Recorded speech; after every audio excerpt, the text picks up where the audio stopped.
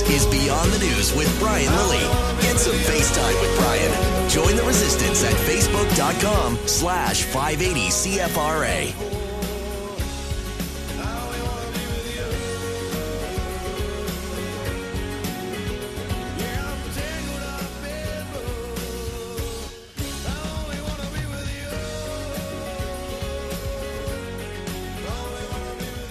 Ladies and gentlemen, I am about to touch the third rail. I am about to touch the third rail for the first week of March. You do not touch issues surrounding International Women's Day.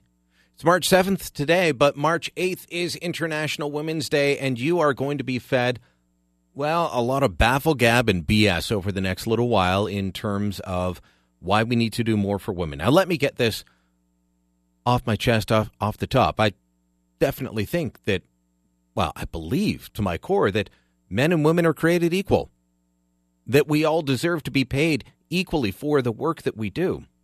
But unfortunately, due to activists, what you're going to be fed over the next 24 hours is a load of garbage. Now, you've heard me say before, I got 4 kids. They're all about to, next couple of years, they're all entering the workforce. I got 2 boys, I got 2 girls. Do you think that I want the girls paid less than the boys? No. Now, they may end up one being paid more than the other. Girls could definitely be making more money, let me tell you, than the boys, or the boys could be making more money. It depends on what type of job they do, how ambitious they are, all of these factors. Why on earth would I want women paid less? And then, as I keep pointing out, if you could pay women a third less than what you pay men, why wouldn't you just hire women to do the job? Okay, so now that we've got that out of the way, I want to point out a few things because, as I said, over the next 24 hours, you are going to get an awful lot of baffle gab and BS. And politicians will talk about the gender wage gap, and you'll hear that women earn 77 cents on the dollar for every dollar a man earns, or 69 cents. Did you know that last week in the middle of the budget, Bill Morneau actually claimed that women only earn 69 cents on the dollar for every dollar a man makes? Well, if I could hire a man for $1 an hour or a woman for 69 cents, again, why wouldn't I just hire all women? I'll just hire all women. I'll pay them 69 cents on the dollar. I'm going to make more money than the guy down the street that's being a sexist pig and hiring just men. It's absolutely ridiculous, but that's what Bill Morneau claimed. Now, how do they arrive at this? This is actually how they calculate it. They take all the money that men earn and all the money that women earn, and they just divide it equally by the number of men working and the number of women working. They don't take into account that more women work part-time than men, that men work on average more hours per week than women, and they just say, all right, this is the wage gap, it's 31%. So you're comparing a cashier at your grocery store to someone that might be running a hospital. One happens to be a woman, one happens to be a man. Oh, okay, but they're not doing the same job. You're also going to keep hearing this term, equal pay for equal work. Now, that used to mean doing the same job. It no longer does. It doesn't even mean doing a similar job. It means if I think it's the same, such as a little while ago, one of the unions claiming that, well, airline flight attendants are just as valuable as the pilots. While I don't doubt the value of airline flight attendants, I can do without my Diet Coke or my adult beverage while on a plane. I can't do without the pilot. Like I said, you're going to get an awful lot of baffle gab and BS.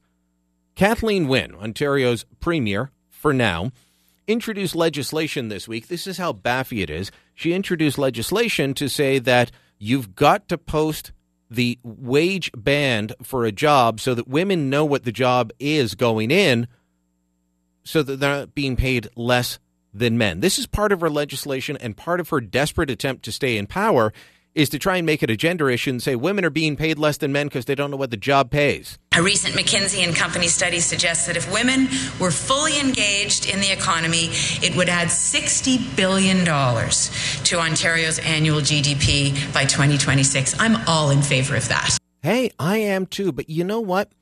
When you listen to left-wing politicians, what they tell you is that if we just had more social programs, if we just had national daycare, more women would be in the workforce. Well, let me take you to what's called the labor market survey. You know it as the unemployment report that comes out.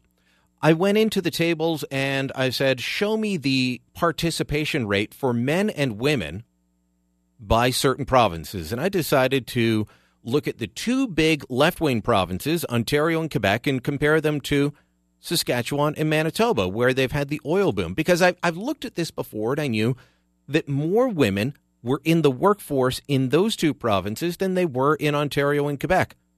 And we're told, hey, we've got to have national daycare. We've got to have government daycare. That'll get more women in the workforce. All right. What is the unemployment rate, the participation rate in Quebec? Well, 68.8% of men that are of working age are in the workforce in Quebec. For women, it's 60.9. Interesting. In Ontario, what's the participation rate? The participation rate in Ontario is 69.1 for men, 60.9 for women. Now, these are two great socialist provinces. They've got to have far better services than those Western rubes, right? All right, well, let's scroll down and see. 74% participation rate in Saskatchewan for men. 63.7% participation rate for women. So more men are in the workforce in Saskatchewan and more women are in the workforce as a percentage of the available population than in Ontario and Quebec. What about Alberta? Yeah, well, they're progressive now. They're run by the NDP. 78% labor force participation rate in Alberta, 65.9% for women. But we keep being told we don't need a booming economy. We don't. And look, they feel like their economy's in the doldrums, and they still have a higher participation rate for women. So what's the reality here? The reality isn't that we need government programs to get women into the workforce. The reality is that we need a booming economy. We need things to be doing well. And women will say, you know what? It's not worth it staying home with the kids anymore. There's a job to be had out there, a job that pays well, and I'm going to go out and get it.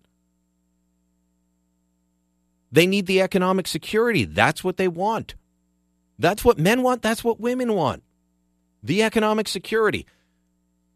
But again, you hear these stats. Wage gap of 31%, wage gap of 26%. What's the actual reality? It's 8%. According to, I'm going to cite this crazy right-wing source here. It's just 8%. According to Statistics Canada. This is from a report that looked at the 2011 numbers. And what did they find? They said the unexplained component amounts to roughly 8%, thereby implying that in broadly comparable industries and occupations, women's wages amounted to 92% of men's wages in 2011. 8%. Is that too big? Sure. Is it completely controlled for? No, but what did they explain? Well, they looked at age, education, province, union status, marital status, tenure, the occupation, the industry, and they came up with that. You know what's not in there? Average hours worked.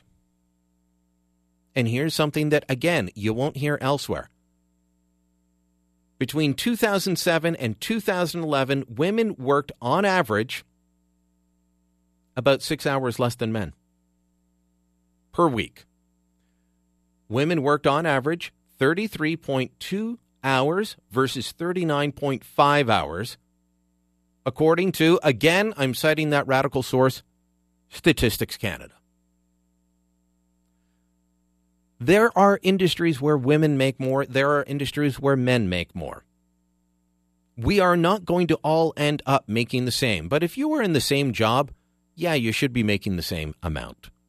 If you're doing the same job, you're getting the same results. There's going to be performance bonuses. Let's say that we're in sales and I sell more than you and you're a woman, should I make more money? Absolutely. And guess what? If you sell more than me, you should make more money.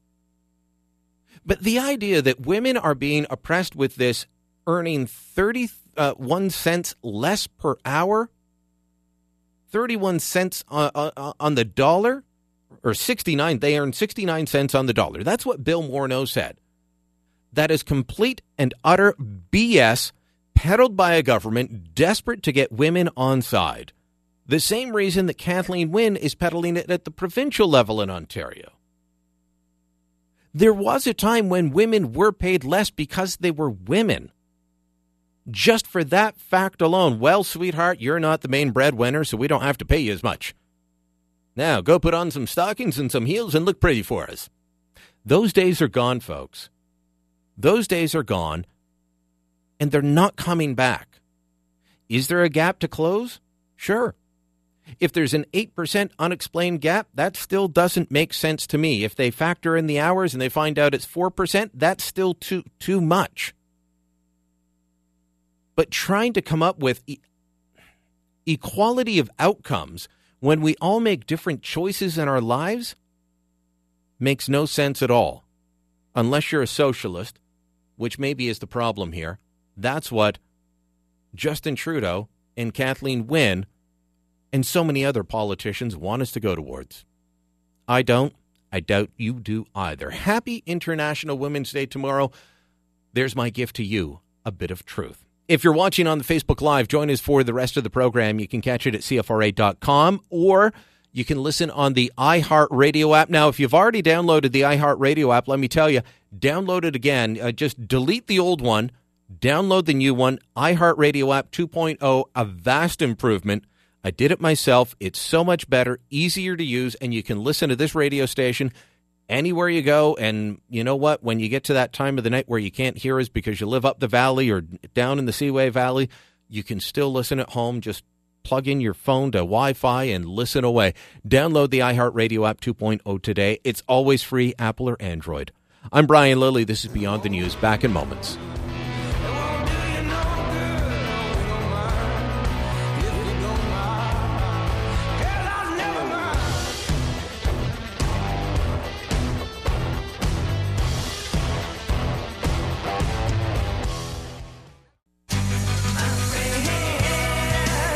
This is Beyond the News with Brian Lilly on News Talk 580 CFRA.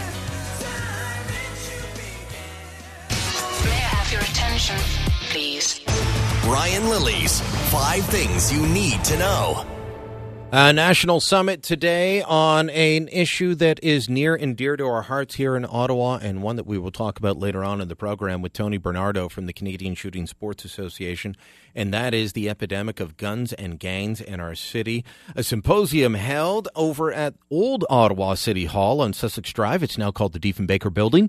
Ralph Goodale, our public safety minister, holding court there. Ottawa Mayor Jim Watson was there. Toronto Mayor John Tory was there. Tory saying that there are holes in Canada's systems for controlling guns that allow them to get into the hands of gangsters. Goodale saying there needs to be a coordinated approach to the problem. The problem is big.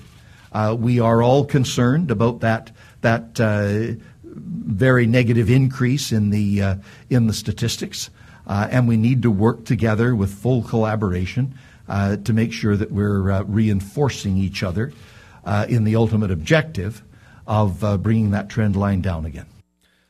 And the good news is that they were actually focused on gang activity and gang issues. Unfortunately, far too often what they try and do is say, well, we'll crack down on this by cracking down on guns. And what they do is they crack down on the guys that go and shoot at the range or go hunting and aren't involved in shooting up our streets. They actually seem focused. I watched part of the proceedings today. It was all streamed online. Very much focused on getting people out of gangs, very much focused on closing loopholes for people that traffic in illegal weapons. So, again, we'll talk about this more later on because this is an issue that affects our city. Think of all the shootings, the murders over the last few years. I say it's tied to fentanyl and the increase in opioids, but maybe that's just me. Doubt it, but I think that's part of the problem. The Bank of Canada Story number 2 you need to know is the Bank of Canada leaving its interest rate alone. Now, if you have a variable rate mortgage, which I had for years, great way to save money. If you have a variable rate mortgage or a line of credit, a credit card with floating rate, this is good news for you. The bad news is why they did it. The Bank of Canada leaving their interest rate alone for now at 1.25%. That's the benchmark overnight rate. Sébastien Lavoie is the chief economist of Laurentian Bank Securities in Montreal. And he says part of the reason they're leaving it on hold is all the economic uncertainty, the news from south of the border on trade and tariffs. He says if threatened levies on steel and aluminum are applied, the central bank may even have to lower rates. If, the worst-case scenario of some kind of a trade war goes ahead, well, the chance of a rate cut this year are real.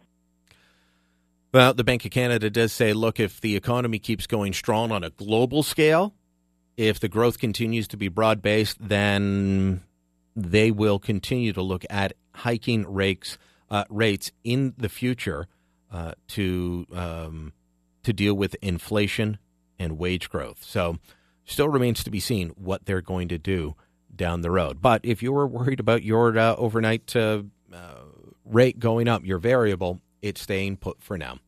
Story number 3, a retreat by Patrick O'Shaughnessy, who is the Byward Market area owner, business owner, who put out a call and a petition to say something's got to be done about the shelters in the area. And I hope to speak to Patrick soon because I think he's been unfairly maligned because of a choice of word he used. He called the shelters cancer, a cancer on the market. And I think he probably regrets that now. Peter Tilley is with the Union Mission and has talked extensively about how much it hurt to hear that. When you first hear a term like the shelters are a cancer in the city of Ottawa, the first thing someone like myself has to do from my years at the food bank and now working with the homeless here at the Ottawa Mission is step back and take a deep breath because it hurts. Well, it hurts, but that doesn't mean there aren't problems, Peter. More than 2,000 people signed on to the petition before it was taken down and withdrawn. What is remarkable is that in all of this, nobody's talked about the issues around it. They've focused on one word and talked about how unfortunate it is. And that's why getting the wording right on these things is so important. The people that could do something about the problem have not done anything, will not do anything. Why? Because they're just going to sit there and focus on the word, cancer. And that lets them get away with it.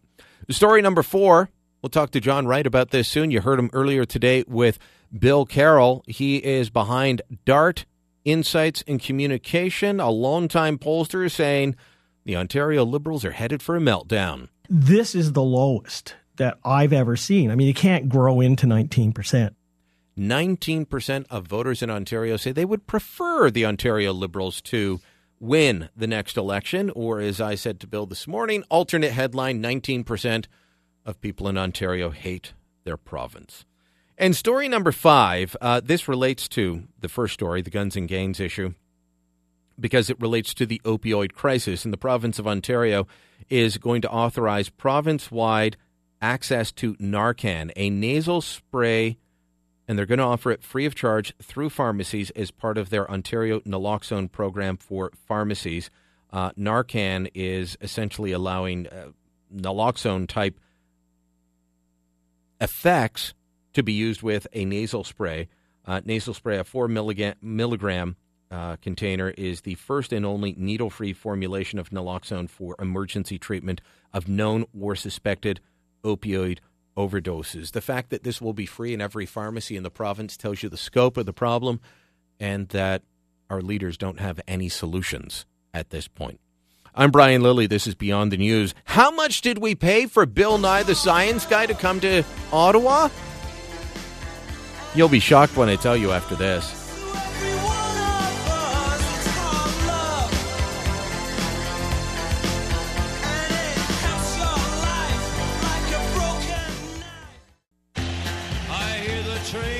In a world gone mad, there must be resistance. You're listening to Beyond the News with Brian Lilly on News Talk 580 CFRA. And time keeps dragging on. The Train keeps rolling right down to San Antone. How do you not love Johnny Cash? Good news for anyone trying to vote in the Ontario PC leadership race. If you didn't hear it in the news headlines with Dylan Dyson just a few moments ago, well, they've extended registration till 8 p.m. tomorrow. So if you're sitting there thinking, I haven't registered yet. I've only got 23 minutes. Harriet, how am I going to register? I can't register in 23 minutes. Well, they've extended it until tomorrow. At this point, I do not believe that they're going to extend voting. I could be wrong, but registration is extended until 8 p.m. tomorrow. At this point, I believe that the voting still closes at noon on Friday. So that is an extension as well. Doug Ford had been calling for it to be extended until next week sometime. I don't see that happening. Last time I talked to them, that did not sound like it was going to happen. Now, we all know that there was a big event that happened yesterday here in Ottawa. It was huge. It was absolutely huge. It had to do with a certain scientist showing up here in the nation's capital. Bill Nye the Science Guy. Bill Nye the Science Guy. He's not really a scientist. He's a guy that once worked as a mechanical engineer at Boeing. But he's not a scientist, and neither is our prime minister. But as I said yesterday, they both play them on TV. So they're holding their meeting, and Bill Nye is pushing Justin Trudeau on issues like the pipeline and trying to ask him, why are you even allowing these things to go through? The pipeline is, in the big picture, bad, but in this short, medium term, what are you going to do? What are you going to do? You shouldn't build it. Call them tar sands. Yeah, Bill Nye uses terms like tar sands, even though it's completely not scientific. Completely not scientific. Those are the types of terms he uses. Then again, he was sitting next to our prime minister who made statements that weren't, in my view, overly scientific either. Every single human being starts off as a scientist. When you're a baby, you are a scientist. If I, make this noise, wow, I get milk. If I push this button or knock this thing off the table, it lands on me and it hurts. Now, a lot of people have been saying, well, that's not untrue. That's not untrue. That's experimentation. Why are you being so hard on them? Well, look, if my dog barks, he gets food or gets out. The cat meows, they get food. They're not scientists. I'm not going to give them a lab coat and a beaker. Come on. But here's what really irks me, because I've been trying to find out who paid for Bill Nye the Science Guy to come to Ottawa. You can find the story up at my website, brianlilly.com. It includes a screenshot of the speaking fee that Bill Nye charges. Now, remember, he lives in California, and he has to fly to somewhere like Ottawa, burning fossil fuels. It doesn't fly on a Boeing jet that is backed by pixie dust and unicorn farts and good wishes. It uses jet fuel. But his speaking fee, according to the website, the range is between $50,000 and $75,000 American.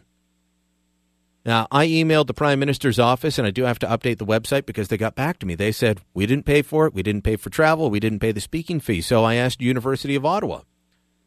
They're not answering me, which leads me to believe maybe it's them. But somebody, and we're going to find out who, somebody backed by the taxpayer paid for this. Aaron Woodrick is the federal director of the Canadian Taxpayers Federation. Aaron, is there a public policy good that would, in your view, justify $75,000 American being spent to bring Bill Nye the Science Guy to Canada?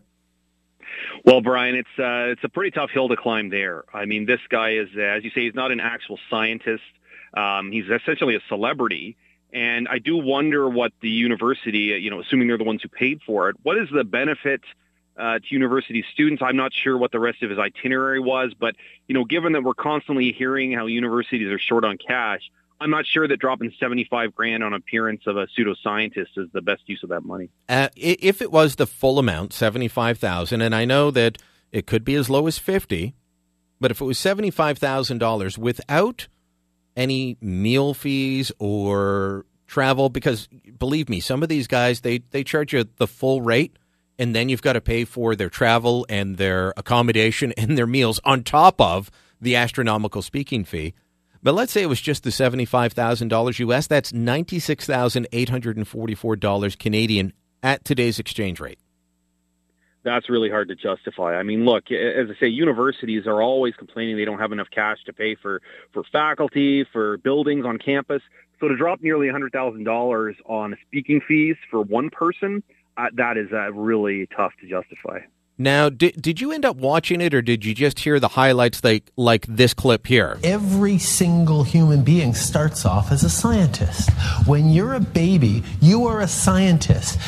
Did you watch the whole thing, or did you just hear that when you're a baby, you're a scientist? That was my takeaway, and I got to say, for a prime minister that's been struggling lately for the view of his seriousness, I'm not sure that was the best appearance for him to make that day.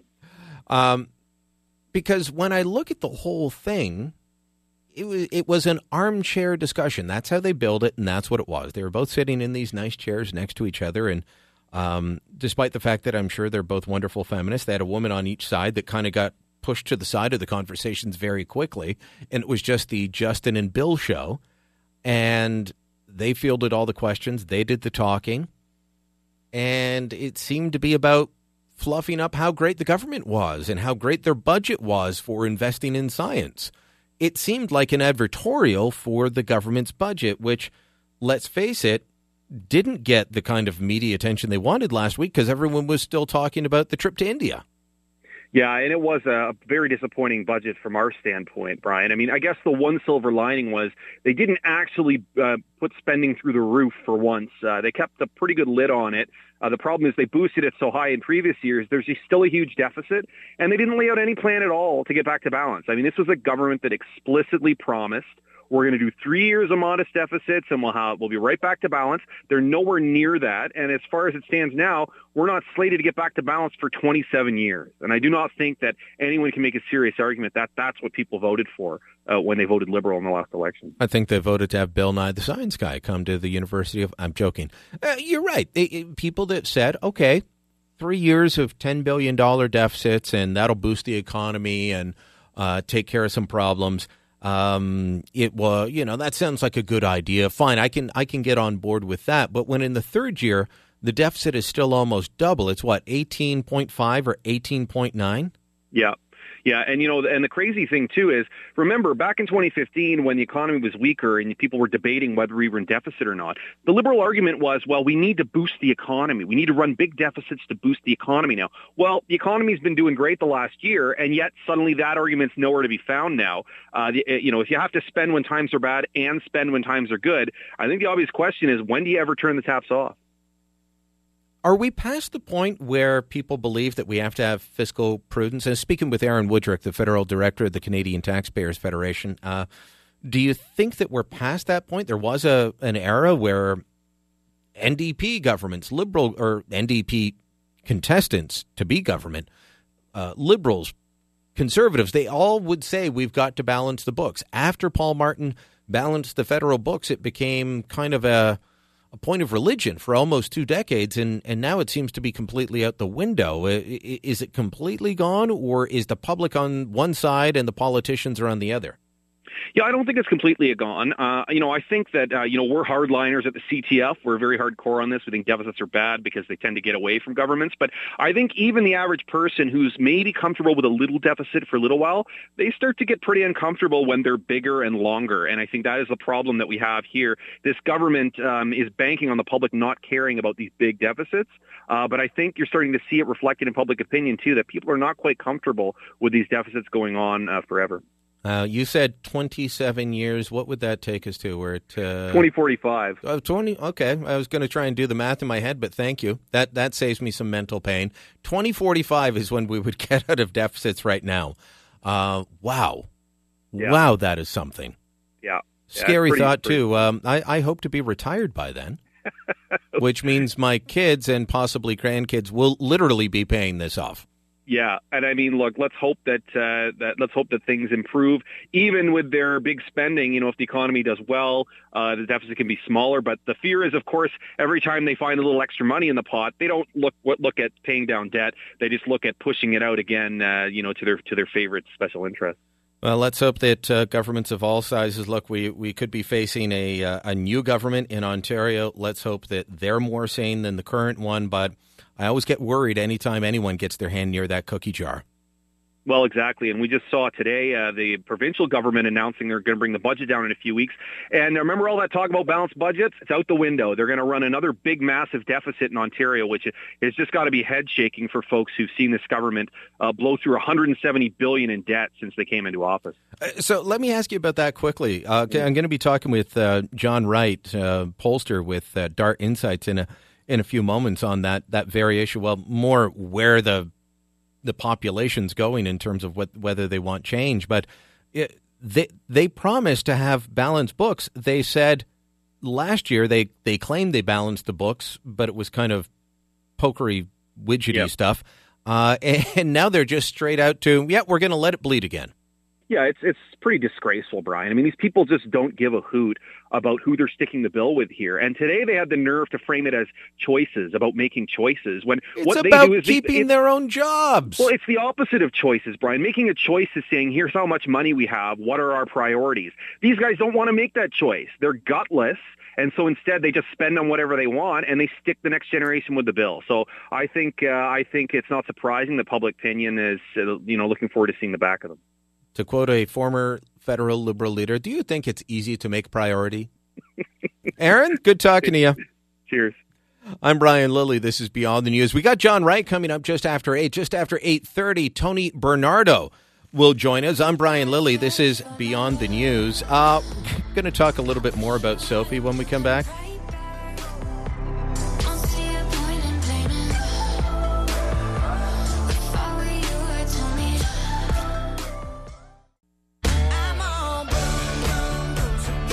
The leader of the unofficial opposition, Brian Lilly, is on your side. Beyond the News on News Talk 580 CFRA.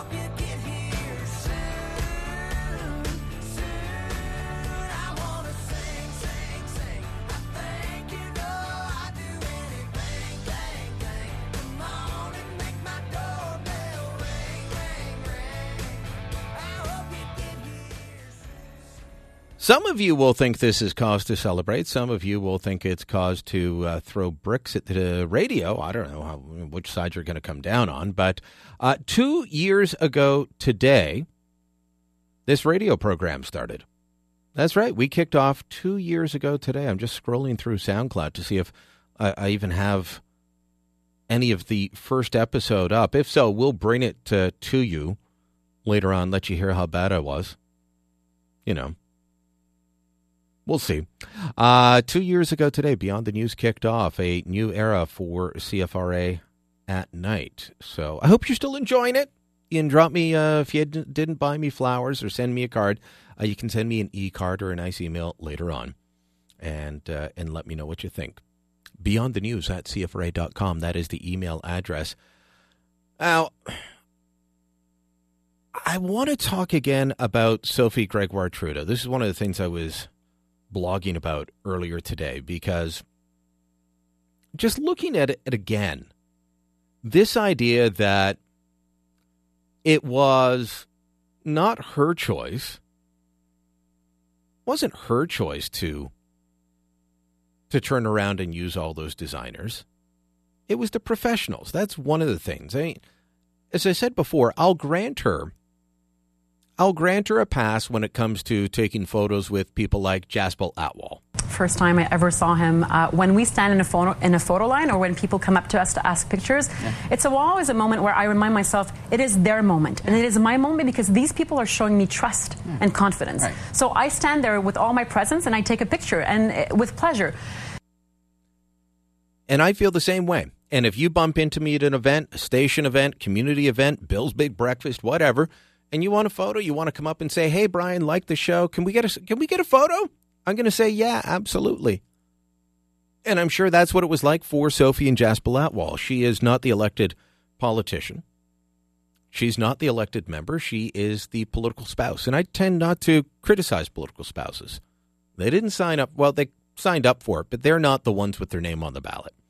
It's not their policy. But in that interview with Don Martin yesterday, and you can see the whole thing up at CTV, or you can find it on my website at brianlilly.com. The whole thing, she ends up defending her husband's government policy. Hey, they're married. I would assume she agrees with him. It doesn't always happen, but I'm assuming that if your husband was the prime minister, you wouldn't be saying, "He's got really bad ideas. They're horrible. I can't believe you voted for him." That's not going to happen. But she's talking about government policy and using the term we. We did this, what we need to do. And so she's kind of getting into that. Well, it's not too much of a big thing. But when Don asked her about the clothing, and this is what I want to hammer on again. And if you're concerned about it, you can find my postings on the website, on Twitter, on Facebook. Just go share them. Let other people know what she's saying and that this just simply isn't true. She's trying to blame her staff for taking a tickle trunk full of outfits to India that people in India went, "That's too Indian for an Indian." Here's her comment when Don Martin asked her about the outfits. It's not a vacation. Right. It's serious work. Right. And it's a crazy rhythm. And the kids are really good to adapt because it is really crazy. I think it's important to also know that on official trips, you listen to officials who guide you in also clothing choices, because there are certain places where you have to have your head covered, for example, or whatever it is. And I listen to the professionals. She listens to the professionals. She listens to the professionals on what to wear. I don't really think so, because earlier in that same interview, what did she say? She talked about boosting Canadian designers. I think it's great that Sophie Gregoire Trudeau promotes Canadian fashion designers. It's got to be a tough line of work to be in. And they don't get a lot of credit compared to the international. They don't get a lot of attention compared to their international competitors. And Sophie Trudeau's going to get a lot of attention. So if she wears a Canadian designer and looks good, people are going to say, "Oh, who's that? Who are you wearing?" Even though we're not supposed to ask women that anymore, who are you wearing? They still want to know, who are you wearing? I love that dress. I love that pantsuit. I love that blazer. I love that whatever. What is it? I want to get that. So that part is good. The part that's bad is for her to turn around and say that she promotes Canadian fashion designers, admits that she took all these outfits to India from Canadian fashion designers, promotes the fact that they are often made by Syrian refugees that are seamstresses in the plant that makes them, and then says, no, but it wasn't me. I mean, I went out and found this person in Toronto, and I love her because she hires Syrian refugees, and it's really important to promote Canadian designers, but I only did it because the staff told me to do it. It's the staff. It's the underlings. It's the nannies. It's them telling me what to do. Do you buy it? Beyond the News at CFRA.com. I'm guessing you don't. And again, share this story. You can find it on Facebook. It's facebook.com/Brian Lilly, twitter.com/Brian Lilly, or brianlilly.com. Have I said my name enough yet? Maybe not. I'm Brian Lilly. This is Beyond the News. When we come back, good news for you if you are looking for change on June 7th in the Ontario election.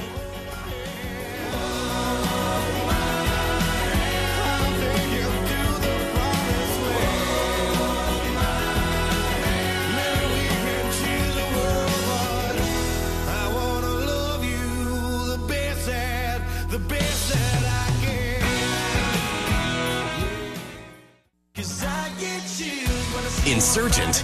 Believe it. The resistance is here. Beyond the News with Brian Lilly. News Talk 580 CFRA.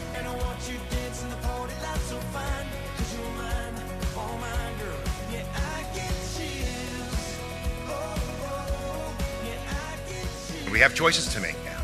We have a softer economy. Expectation of growth is lower than we had anticipated. We have a number of revenue sources that aren't being achieved. We have uncertainty when it comes to NAFTA and when it comes to rising rates in the future and the degree of high consumer debt. That's Charles Sousa, still Ontario's finance minister, remarkably. So many people have jumped ship, including Dr. Eric Hoskins, the health minister, recently, running away from Kathleen Wynne and the Ontario Liberals to take a job with Justin Trudeau and the federal Liberals to try and bring in national pharmacare. That's a story for another day. But so many of the key people in the Ontario government have left because they see the writing on the wall. But instead, Charles Sousa is not only sticking around, but he's turning on the taps, and he's turning them on hard, and he's hoping that if he sprays enough money around the province, maybe the Liberals will get back in on June 7th. But the latest polling numbers come from DART Interactive and my friend John Wright, who I've been dealing with John for more than a decade on polls. He's one of the guys that taught me so much about how the art and the science of polling works. And John, I described your numbers earlier today as a meltdown for Kathleen Wynne's Liberals. Well, thanks, Brian, for letting me be on the air. You know what? When you take a look at these numbers, one of the things that we do is actually not ask about whether somebody's going to vote for another government at this stage. We've got a leadership convention underway. We've got, the messages from the finance minister. People really haven't been into the campaign. So what we actually ask is whether or not, first of all, the government should be replaced or it deserves to be reelected. That's a really important question. And so it's one of the things that you taught me early on was it's a relative of the change question. No, you're absolutely right. I mean, and you can have a government that has, on the surface they're great numbers, but they can be soft. And then you ask, is it time for a change? Which effectively you've done, and people are like, oh yeah, no, get those guys out. No, Brian, you're absolutely right. I mean, to put this in perspective, if we had asked this question for Dalton McGuinty in his last run-up, we would have found about 39% who would have said that the government deserves to be reelected, but his numbers in terms of vote would have been about 28. So we would have said, listen, he's got a chance to grow into this. It's a difference between 28% and 38% in that range, and you need 37% to get a majority. That's the magical number here for Ontario. And that was the election where he got a minority. He retained power, but it was a minority. Correct. And he had that room to play with. So what are Kathleen Wynne's Liberals looking at now? Well, if Dalton McGuinty had 28%, she has 14%. Somewhere in that 14 to 16%, depending upon when you've done the poll. And if you want to grow into that, she's got 19% at the moment. Okay, so she can grow from 14 or 16 all the way up to 19. Yeah, if you take that in terms of figures, that can be significant. A 3% growth when you start at 14, that's huge. But you're still only at 19% support. Well, we asked these people who, 81% want change in the province. We asked them, who do you want to run the province? And you've got 54% who say the PCs, 30% who say the New Democratic Party, and 16% who say other. So then you do some mathematics on this. You do a little calculus and you figure out, well, in terms of the preference, not the vote, but the preference for who should run the province, 44% PC, 24% NDP, Liberal at 19, other at 13. Very close to where Mike Harris was when he won the majority at 45%. And that was the 95 election? Yeah, it was very much so. And it's kind of like when you go into an election campaign, this is the most important question because it determines what the wind is like. So you've either got wind at your back or wind in your face, and Kathleen Wynne at the moment has got a gale force. And I think when you played the clip off the top, it was really important because the first part of what Minister Sousa said at the luncheon today was that they were going to spend on health care, mental health, a whole series of things that actually Mr. Brown had in his platform. But one of the things that I really liked in the People's Guarantee, and I didn't like all of it, but I looked at it as an overall document and thought, okay, there's good and there's bad in there. But one of the things I liked was the big investment in mental health. And I think most Ontarians are beginning to realize that this is something that has been falling through the cracks. Right. And so what you look for in any election campaign, as you and I know, is a ballot question. And that is when you go to the poll and you actually mark your X, it's not generally about the person who's going to lead a party. It's about the issue that they've defined. And the first part of his speech was actually about health care. And so it was set up to sort of say, well, who do you trust to serve you when it comes to health care? Is it going to be us, the Liberals, or will it be them, the Tories? And the sense being that the Tories would cut everything and do all kinds of stuff, so trust us. But in the back half of the speech, he talked about a deficit. And the problem with that is that most people in this province believe that there's actually a hell of a lot of fat down at Queen's Park.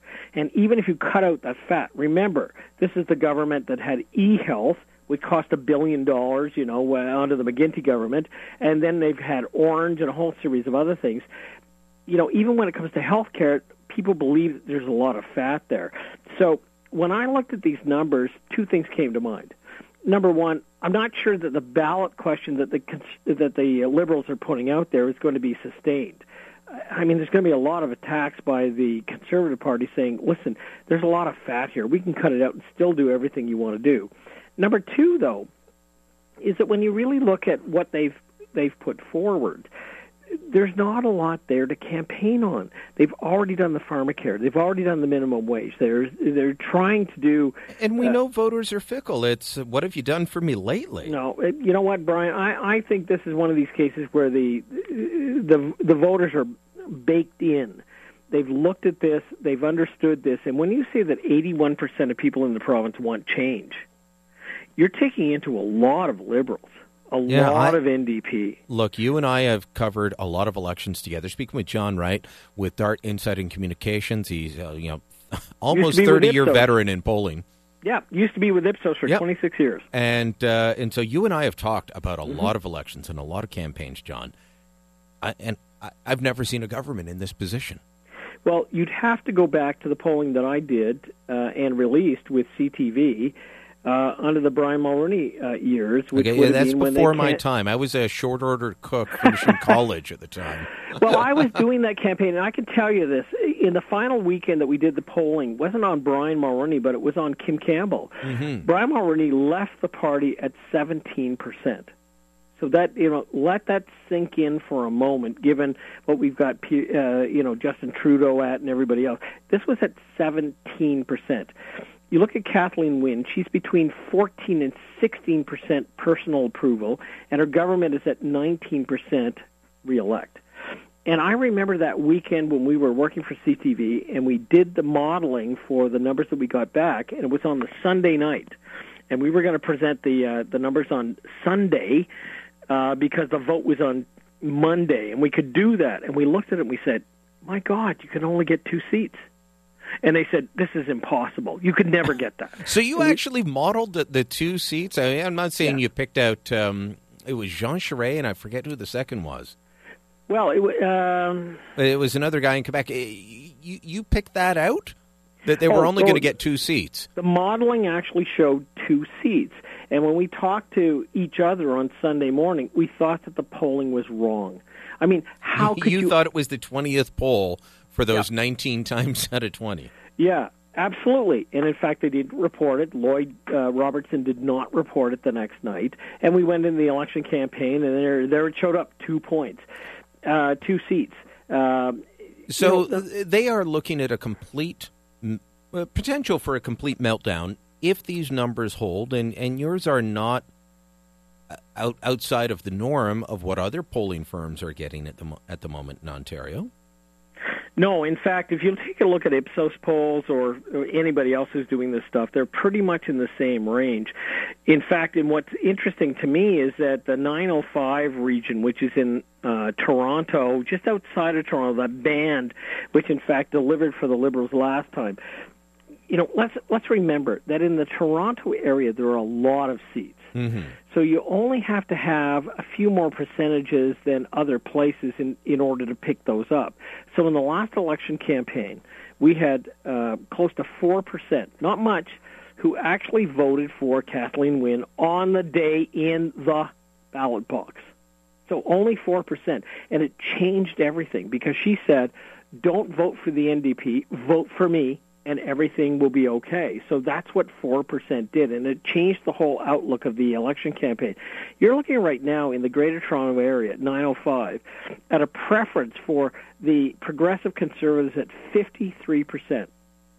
The New Democrats at 16%. You know, the Ontario Liberals at 19% and other at 12%. This isn't even close. Which just blows me away. One of the things that I found interesting, though, John, and you know me, I always go into the crosstabs. I go deep into this and say, okay, what's going on is I often look to say, okay, is there a big difference between men and women or age groups? And what shocked me is that women are just as likely, if not more likely than men, to say, this government has to go.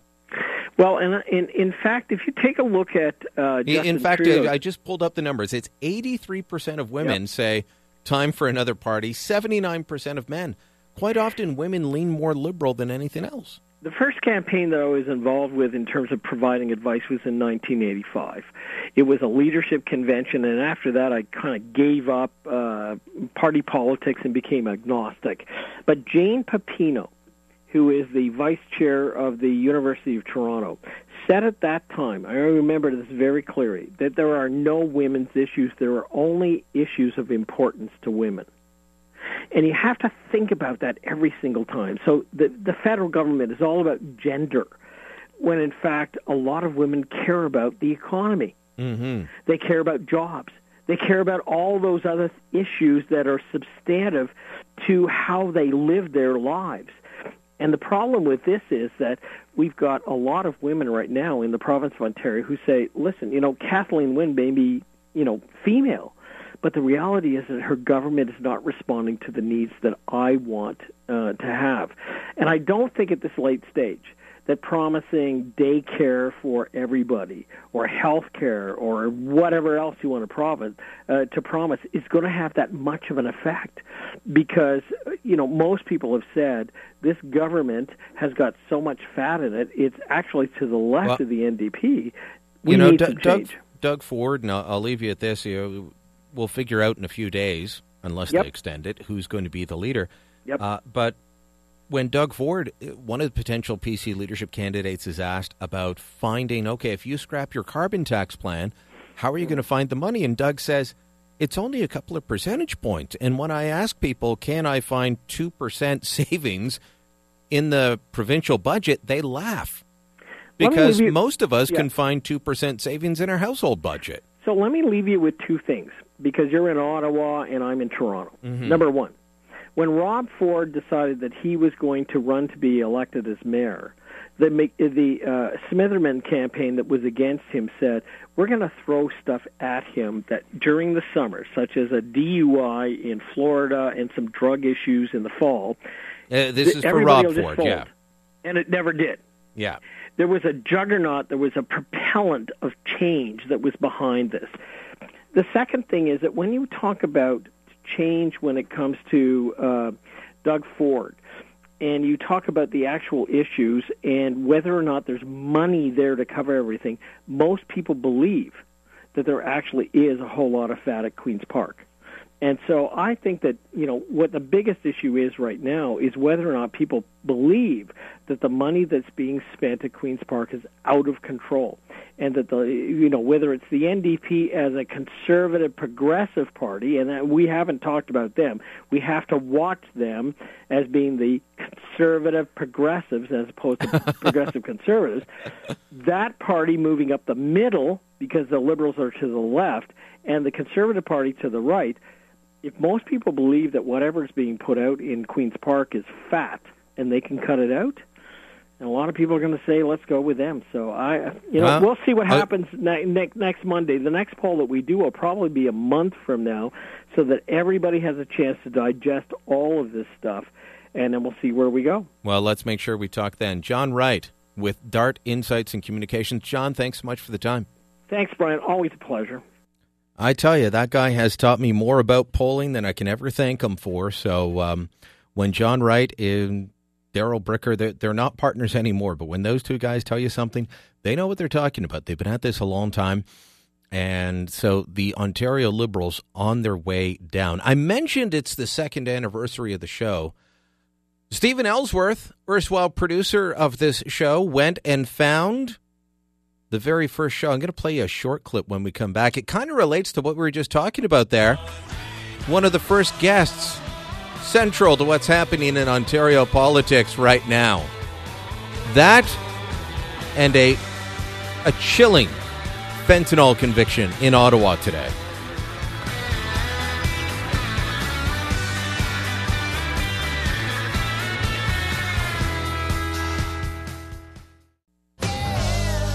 If you miss Brian Lilly, don't worry. Everyone else will catch up next week. This is Beyond the News with Brian Lilly. News Talk 580, CFRA.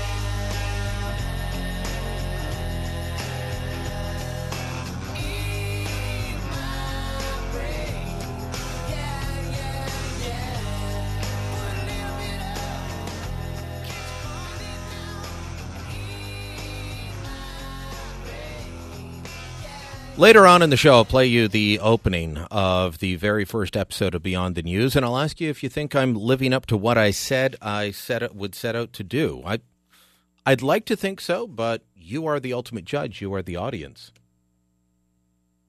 Based on what I said at the opening and how I opened the show tonight, explaining the wage gap myth, it's not 69 cents on the dollar. It's an 8% gap, not a 31. And anyway, more on that later. I think I'm holding up what I promised you. But I want to, we were just talking about Ontario politics and the fact that the PCs are so far out ahead. One of the very first guests on the premiere episode of Beyond the News was this guy. Where the Liberals want to create a Liberal slush fund, my response is that the cap-and-trade policy should be tax relief. It should be a dividend to taxpayers in the form of broad-based tax relief. Patrick Brown defending his carbon tax plan moments after he announced it at the Ontario PC convention here in Ottawa. It was the weekend before we launched. I went down and I did a video interview with him. We played the audio from the TV interview on the show. I was the first person to interview Brown after he made that promise. Tell you, we get all the big players here. A couple of disturbing things. I mentioned the Guns and Gangs Summit. Now, it's a national thing, but it has a very local focus because we're dealing with it here in Ottawa. I pass by the number every day. I believe it's 20 shootings and 8 homicides. We've got it posted in the newsroom so that we can all keep track. And I say it's related, the increase, because it used to be 8 homicides to be a whole year in Ottawa. Well, I say it's related to the opioid crisis, which is driving the drug trade, which results in people defending their turf. But it also results in an awful lot of overdose deaths and emergency visits. New stats from the province show that the number of emergency department visits related to opioid overdoses jumped 72% between January to December of 2017 compared to the same period in 2016. So in 2016, there were 4,453 opioid overdose visits to ERs. 4,453. In 2017, 7,658. In the first 10 months of last year, there were 1,053 opioid-related deaths compared to just 694 the year before, a 52% jump. The province's response is to hand out naloxone kits through pharmacies, and now they're offering up the nasal spray version. It's called Narcan. Well, put that in the context of what happened at the Elgin Street Courthouse today, where a pharmacist Wasim Shaheen, who used to run the Rideau Street IDA Pharmacy. It's up Rideau Street, past the Loblaws, towards Vanier. He was sentenced to 14 years in jail for fraud and crimes related to trafficking in fentanyl. He was convicted last fall, sentenced today, 14 years. He tried to fake a robbery and claimed that a masked bandit with a knife, had making off with more than $25,000 worth of fentanyl patches. Scary stuff. We'll talk more about that later in the program. I'm Brian Lilly. This is Beyond the News. We'll hear from someone that was at that Guns and Gangs Summit when we come back. Tony Bernardo from the Canadian Shooting Sports Association was there. He said the focus was in the right direction, but will they have the right results? We'll find out.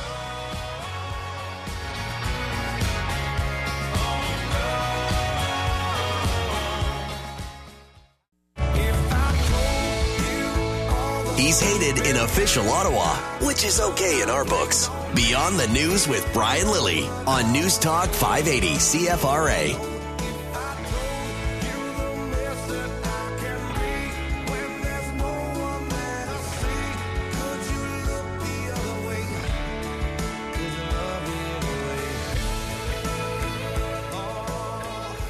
We remain committed to upgrading legislation to make it harder for criminals to have access to firearms and to enhance public safety.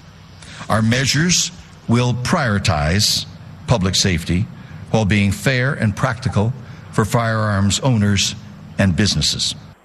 That was Ralph Goodale, our public safety minister, earlier today at the start of a symposium, a forum, I'm not sure what they're calling it, on guns and gangs. And this is a real problem, whether we're talking about here in the nation's capital, where we've had more than 20 shootings, more than 8 homicides this year, whether we're talking about Surrey, British Columbia, where they've got a huge murder rate locally, or whether we're talking about spots like Toronto, Montreal, where gang activity is a problem. It is focused on gangs, and yet a lot of the push by the media is about AR-15s. It is about law-abiding gun owners. It is about cracking down on those people. At the end of the symposium, Ralph Goodale said his focus is on guns and gangs. You heard him at the beginning. Here's what he was saying at the end. We have to be nimble in the way we're able to respond to this. And while we want national consistency and fairness, we will have to have regional flexibility.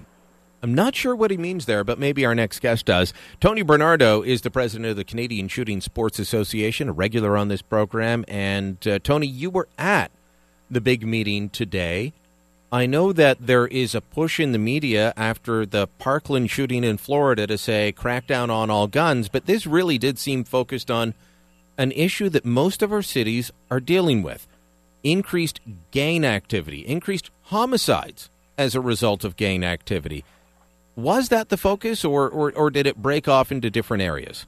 No, absolutely it was the focus. I have to give Minister Goodale credit where it's due. In this particular circumstance, this summit was focused on gang activity.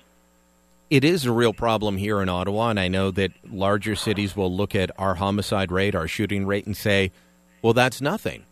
But I remember when 8 homicides in a year would be the year. And now we're in the first week of March, and we're already at that. We've had more than 20 shootings already this year. People are concerned.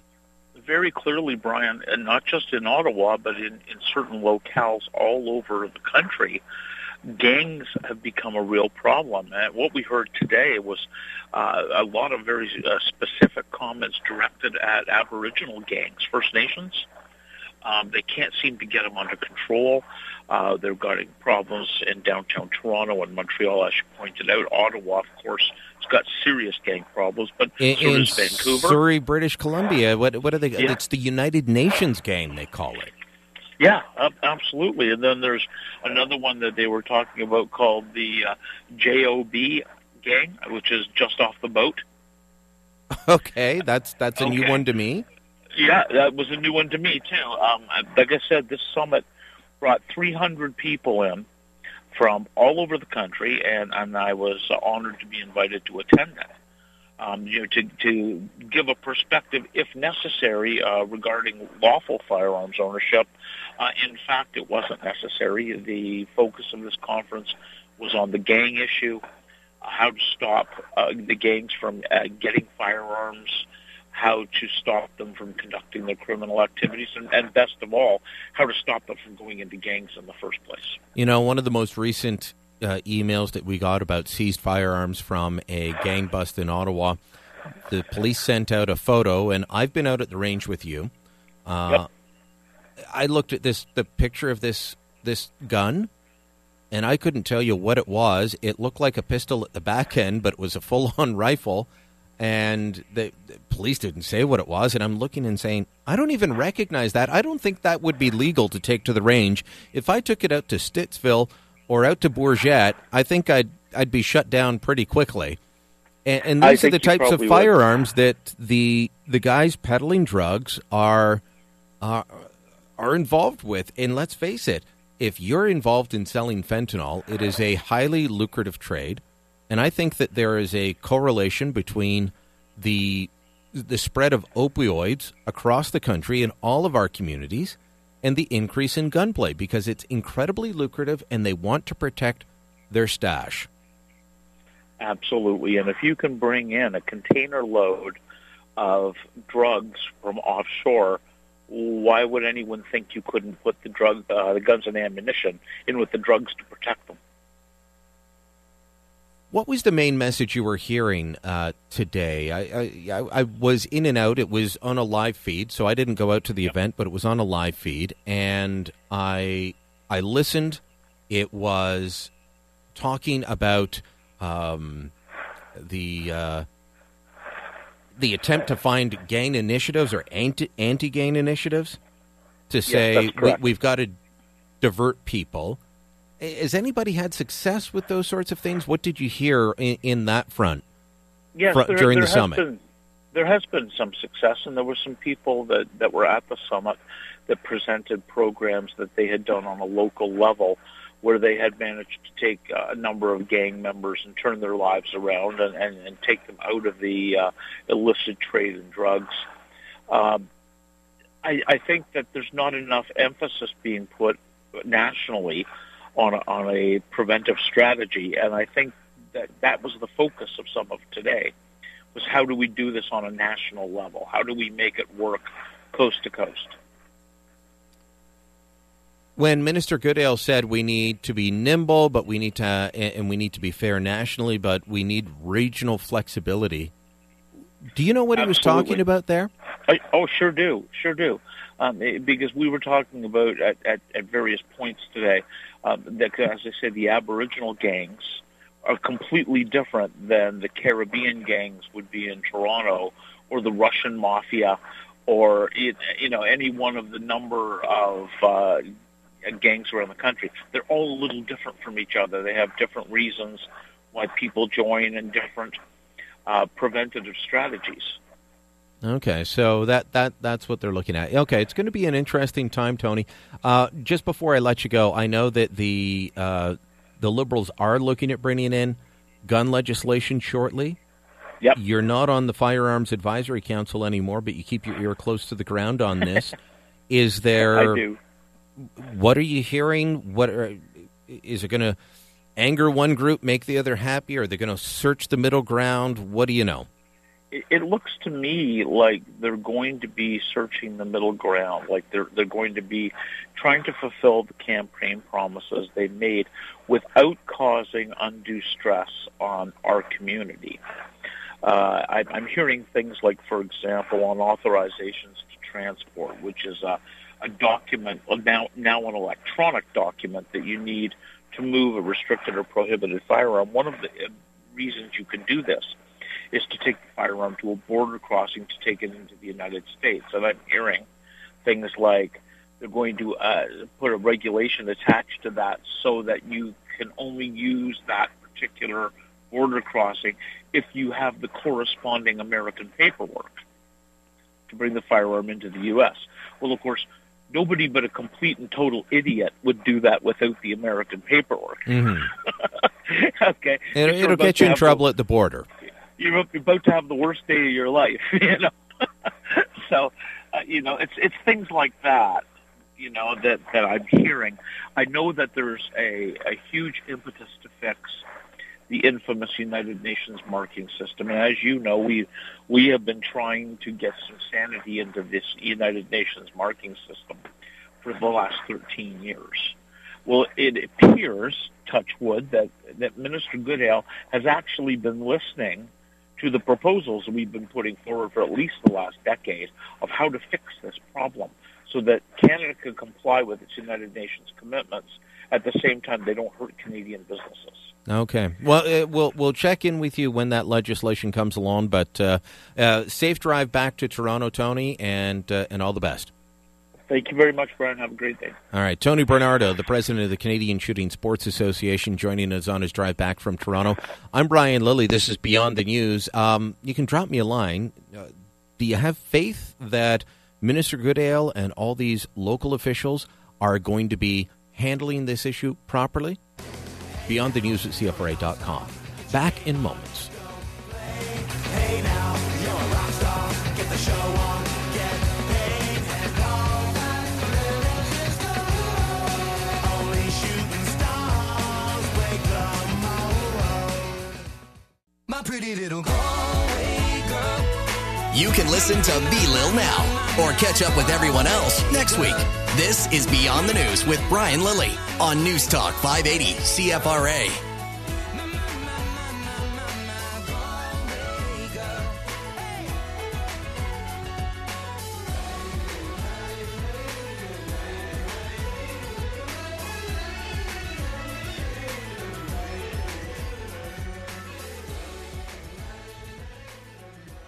I'll have an update for you in just a second on the Ontario provincial leadership race and what's going on there. But before we get to that, our Prime Minister, he can't help himself. Turns out that not only does he say babies are scientists, but 2 days in a row, he's claimed that there is a Nobel Prize-winning scientist in his cabinet. The interesting thing is, as soon as we actually put forward that cabinet, nobody made arguments about merit anymore because the background, the experience, the CV, a Nobel Prize-winning scientist who happens to be a woman in charge of the Ministry of Science. Except here's the thing, Christy Duncan's who he's talking about. She's the science minister, also the minister for sport. She is not a Nobel Prize-winning scientist. There's been a lot of people who have gotten in trouble with this sort of thing, including Michael. I say the hockey stick for climate change is real man. You can't claim that you are a Nobel Prize-winning scientist. Now, how does this come about? Well, Duncan is a scientist. Is specifically, she's got a doctorate in geography. She's been an associate professor of health studies at U of T. She's written and lectured on pandemics and pandemic preparedness. Describes herself as a medical geographer. All of that's great. In fact, she is very focused on the spread of the flu, and I believe back to the Spanish flu of 1918. But she is not a Nobel Prize-winning scientist. Her official biography, and kudos to Global for picking up on this and doing the story and pointing it out. They point out that her official biography on the Government of Canada website describes her as she served on the Nobel Prize-winning Intergovernmental Panel on Climate Change. That is how you are supposed to identify yourself if you were on the Intergovernmental Panel on Climate Change when it won the Nobel Prize. You can't say that your scientific work won the prize because it didn't. But Trudeau made that claim today while he was down in Toronto. He made the claim yesterday while he was sitting next to the other fake scientist, Bill Nye, the science guy. Not saying Christy Duncan's a fake scientist. I'm saying Justin Trudeau is. So he's This is the guy that's out there saying he wants to do away with fake news. This guy creates fake news. You remember I pointed that out when he trotted out his national security advisor, when I outed that it was his national security advisor spreading the Indian conspiracy theory? That's fake news. And he's telling Facebook and Twitter, you better deal with that or we're gonna regulate you. What about what comes out of your mouth, buddy? No word on that, though. Carolyn Mulrooney is joining Doug Ford in calling for a 1-week extension on voting. The voting registration was extended by 1 day. Voting itself has been extended to Friday at noon. Carolyn Mulrooney putting out a tweet a little over an hour ago where she says, I thank LEOC, that's the Leadership Organizing Committee, I thank LEOC for the 1-day extension, which will allow more members to vote. However, I am still hearing that many members have not received their packages. This proposal to extend registration and voting is the right thing for democracy and for our party. I support it. And she actually retweeted Doug Ford. Doug Ford had tweeted out earlier in the evening saying, we are requesting an extension to the verification and voting process. The full membership must be given the opportunity to participate in this leadership race. And then he tweeted out a full statement on his voting extension deadline request. He says, as we close in on the deadline for verifications in the Ontario PC Party leadership vote, we can't help but have serious concerns that we believe need to be addressed immediately. As we continue to crisscross the province, we are regularly met with concerns from members who have not been able to exercise their democratic right to vote. Team Ford has and is continuing to receive thousands of calls and emails from disenfranchised voters about this issue. Voters are outraged, disillusioned, and confused. While we understand that the party is proud of the number of people that have voted thus far, we charge that the very substantial number of people that have been shut out of the voting process in this leadership makes this number immaterial. When thousands of people who have paid for memberships in order to vote for the next leader of the Ontario PC Party do not get to participate because they are not sent verification packages, there is a big problem. We cannot say that we are committed to an open and accessible system, one that is powered by the grassroots, and then shut out a huge portion of our membership. He goes on. It'll be interesting to see what the other campaigns say. There was a lot of speculation that Christine Elliott would be out for Jeremy Roberts tonight. She was not. Vic Fideli was there at his acclamation meeting. Lisa McLeod was there. I didn't get my invite. Why wouldn't I get an invite to that, Stephen? Anything happen between myself and Jeremy Roberts? Did anything happen between Jeremy and myself that he wouldn't invite me? I don't think it crosses my mind, to be honest. No, nothing yesterday? No? Okay. By the way, Jeremy Roberts did send me a note apologizing for how the interview went yesterday, saying that he should have been willing to be more open and answer the question, which I hear he has in subsequent interviews. So, interesting that. Just to turn away from politics for a moment, Dylan Dyson in the newsroom. You know, you think these people that you quote unquote work with are working, and then you find out that they're watching soccer games. And that's what Dylan Dyson's doing right now as he gets ready for the 9 o'clock news update. I can't hear you, Dylan. You don't have your mic on. Can you turn on, Stephen, can you turn on Dylan's microphone? Okay, because he can hear me. Can you speak? I'm doing a bit of both here, Brian. You're doing a bit of both? Yeah. You're watching some soccer and you're working? Yeah. Okay. Explain to me why you're watching soccer on a cold March evening. Well, it's the beginning of a big year for Toronto FC. But most people wouldn't think they're going on already. I mean, in March, if you're watching soccer, it's on a Saturday or Sunday morning, and you're watching the English Premier League or some Serie A out of Italy or something, right? That is very true. I do partake in both of those. But the MLS season just kicked off for Toronto. But even bigger tonight on a cold Tuesday night in Toronto, it's the CONCACAF Champions League. So what that is, it's the best teams in North America coming together to play a best of best tournament. So it's like our version of the European Cup without the prestige. Exactly, yeah. I'm sorry, but without the prestige. Yeah, it's not there yet, definitely. You know, even if the Mexicans win it, and Mexico would have the biggest soccer fan base, they'd be like, yay, we beat the Canadians. Yeah, I mean, for the Mexican champions, Tigres, to beat Toronto FC, it's not going to be a big accomplishment for them. They've been here before, but this is a big game for Toronto FC. This is the biggest test they've probably faced as a team in a competitive game. It's a bit like last year. Do you remember the Ottawa Fury going up against Toronto FC in the Canadian Championship? I do, yeah. That was a big upset. They're in very different leagues, and the Fury did not bad. No, yeah, and that's exactly kind of how it's going tonight right now. A lot of people thought Tigres would dominate Toronto, but they're kind of holding their own. It's 0-0 at halftime right now, and this is the first of two legs. So they play two games, add up the score, and then whoever has the best score over the two games goes on to the semifinals. So first game of the quarterfinals. It's aggregate, I'm guessing, which is how it's normally done in soccer. So if they can hold, it's Tigres? Yes. If they can hold them to one goal here and then score two. Just like that, yeah. They're into the semifinals. Okay. That's pretty good. Pretty good for them. And to hold Mexican champions to 0-0, some people would say that's every soccer score. Yeah. And I'm unfortunately going towards that camp now because I'm a big soccer fan, but I've been disappointed in the lack of scoring over the last number of years. But that's still impressive for Toronto FC. Well, they've set up to not lose tonight. They're not exactly set up to win, but they're definitely going not to lose. So it may not be the most positive game you're going to see, but they're trying to win it over the two games, which is the main goal. All right. You'll hear from Dylan Dyson in a few seconds in the newscast, but there you got him for soccer as well.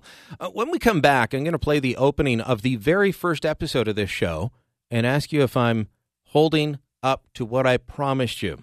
And I'm sure we're also going to get a lot of calls from people that say they can't vote in the Ontario PC leadership race. I'm Brian Lilley. This is Beyond the News.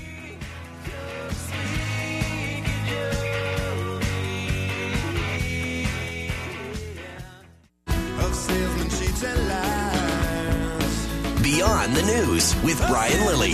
Join the resistance on Facebook and Twitter at CFRA Ottawa.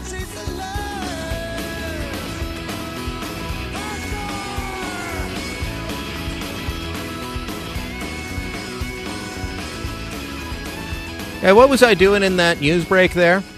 I'm not like Dylan Dyson. I wasn't watching soccer. I was working.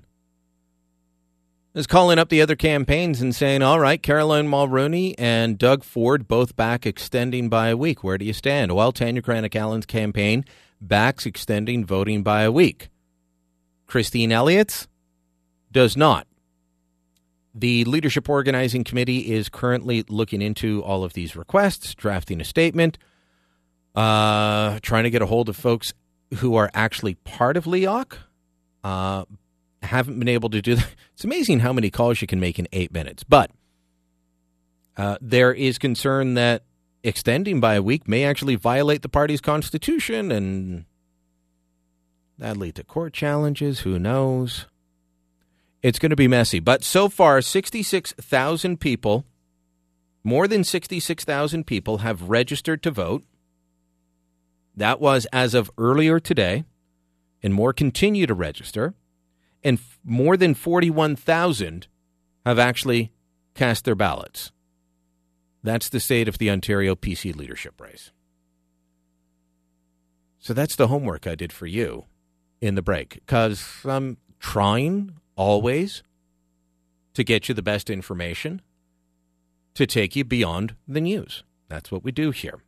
Now, this is the second anniversary of the show, and I said I'd play you a clip from the beginning of the very first episode of Beyond the News. And I'll let you be the judge. Am I living up to what I promised you in that very first episode? Here is how the show started 2 years ago today. You're listening to the leader of the unofficial opposition, the rebel himself. Beyond the News with Brian Lilly on News Talk 580 CFRA.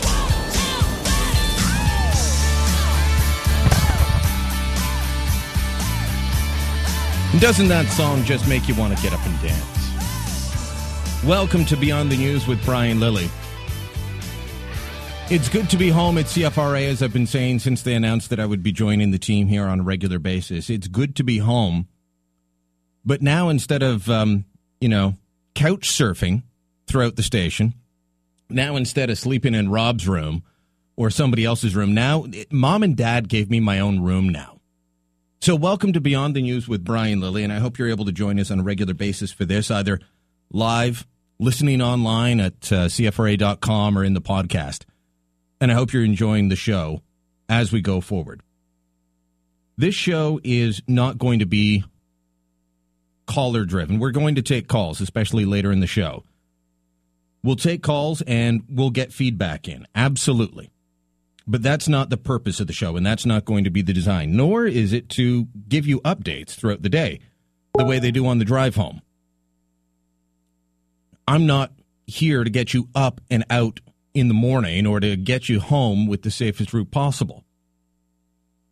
My job here is to talk to you about what's happened throughout the day. My job here is to discuss what's going on in the news, maybe give some context to it. That was the opening. I promised to tell you what was happening and give you context. I hope I've lived up to that. I hope that you feel that you get something a little bit different here. That it's not just the headlines. Look, there's a place for headlines, and let me tell you, I've done Evan's show. I've done Bill's show. Those morning and afternoon drives, those are fast-paced. You got to go, go, go, go, go. You're trying to get people home. You're trying to get people out the door in the morning. You got to give weather. You got to give traffic. You got to give news headlines, a bit of talk in between. And especially in the morning, it's lighter, because who wants to be depressed first thing in the morning? Nobody wants to be. You don't want to wake up and hear, the world is horrible. But at night, we get to kick back a little bit. Pour a whiskey, smoke a cigar. Okay, I can't do either of those things here in the studio, but you know what I'm saying? We get to kick back and take an extended look, and I hope that I'm living up to that. Getting lots of emails. I'll read out some of the nice emails, because, hey, why not read out emails where people say nice things to you? But also taking your calls at 521-TALK, 521-8255. As I said, 3 out of 4 leadership contenders, Doug Ford, followed by Caroline Mulroney, then Tanya Granick-Allen, all calling for the leadership vote to be extended by 1 week. Christine Elliott's campaign says no. There are concerns that it would be unconstitutional according to the party's rules. So far, 66,000 people have registered to vote, and 41,000 have actually voted. Registration extended until 8 p.m. tomorrow, voting until noon on Friday. They still plan on announcing the results Saturday afternoon at the Hilton in Markham. 521-TALK, 521-8255, star 580 on Bell Mobility. Do you have thoughts on the guns and gang strategy? Talking about gang exit strategies, talking about having different regional approaches to how this works, because what's happening in Surrey is different than what's happening in Toronto, is different than what's happening in Ottawa. They're not looking at doing what I feared they would do, which is targeting the law-abiding gun owners, the folks that go hunting on the weekend, the folks that go target shooting on the weekends. The great African-American economist Thomas Sowell describes why police do things like that. They've got a problem with violent criminals using guns, so they go after the law-abiding. And the story is this, that there's a bank robber in Paris, and he knocks over the bank, and then he runs away. And he runs into this really tall building. It's a huge building. It's really tall. It's really wide. Covers a whole square block. And there's not enough police officers to block off all the exits. So the sergeant in charge tells the police officers to circle the building next to it. That's a lot smaller because they've got enough officers to do that. And then the police chief shows up and he says, okay, so the robber's in there. He says, no, he's in the next building. He said, well, why are you surrounding this one? And the sergeant says, because that's what we could actually do. Too often, that's how politicians react to problems, which is perhaps why, in an issue that I say is related to the guns and gangs problem that we're having, the province is handing out Narcan nasal spray free of charge through pharmacies across Ontario, even as I discussed earlier, we've got a pharmacist from right stone's throw from here. That's the pharmacy he used to run, was the Rideau IDA, sentenced to 14 years in prison for trafficking in fentanyl. The guns and gangs problem is directly tied to the rise in opioids and fentanyl. And you can see that in some of the charges that have come through. 521-TALK, 521-8255. Guy, the Capital Voice, you're on Beyond the News. Hi, good evening, Brian. Happy anniversary.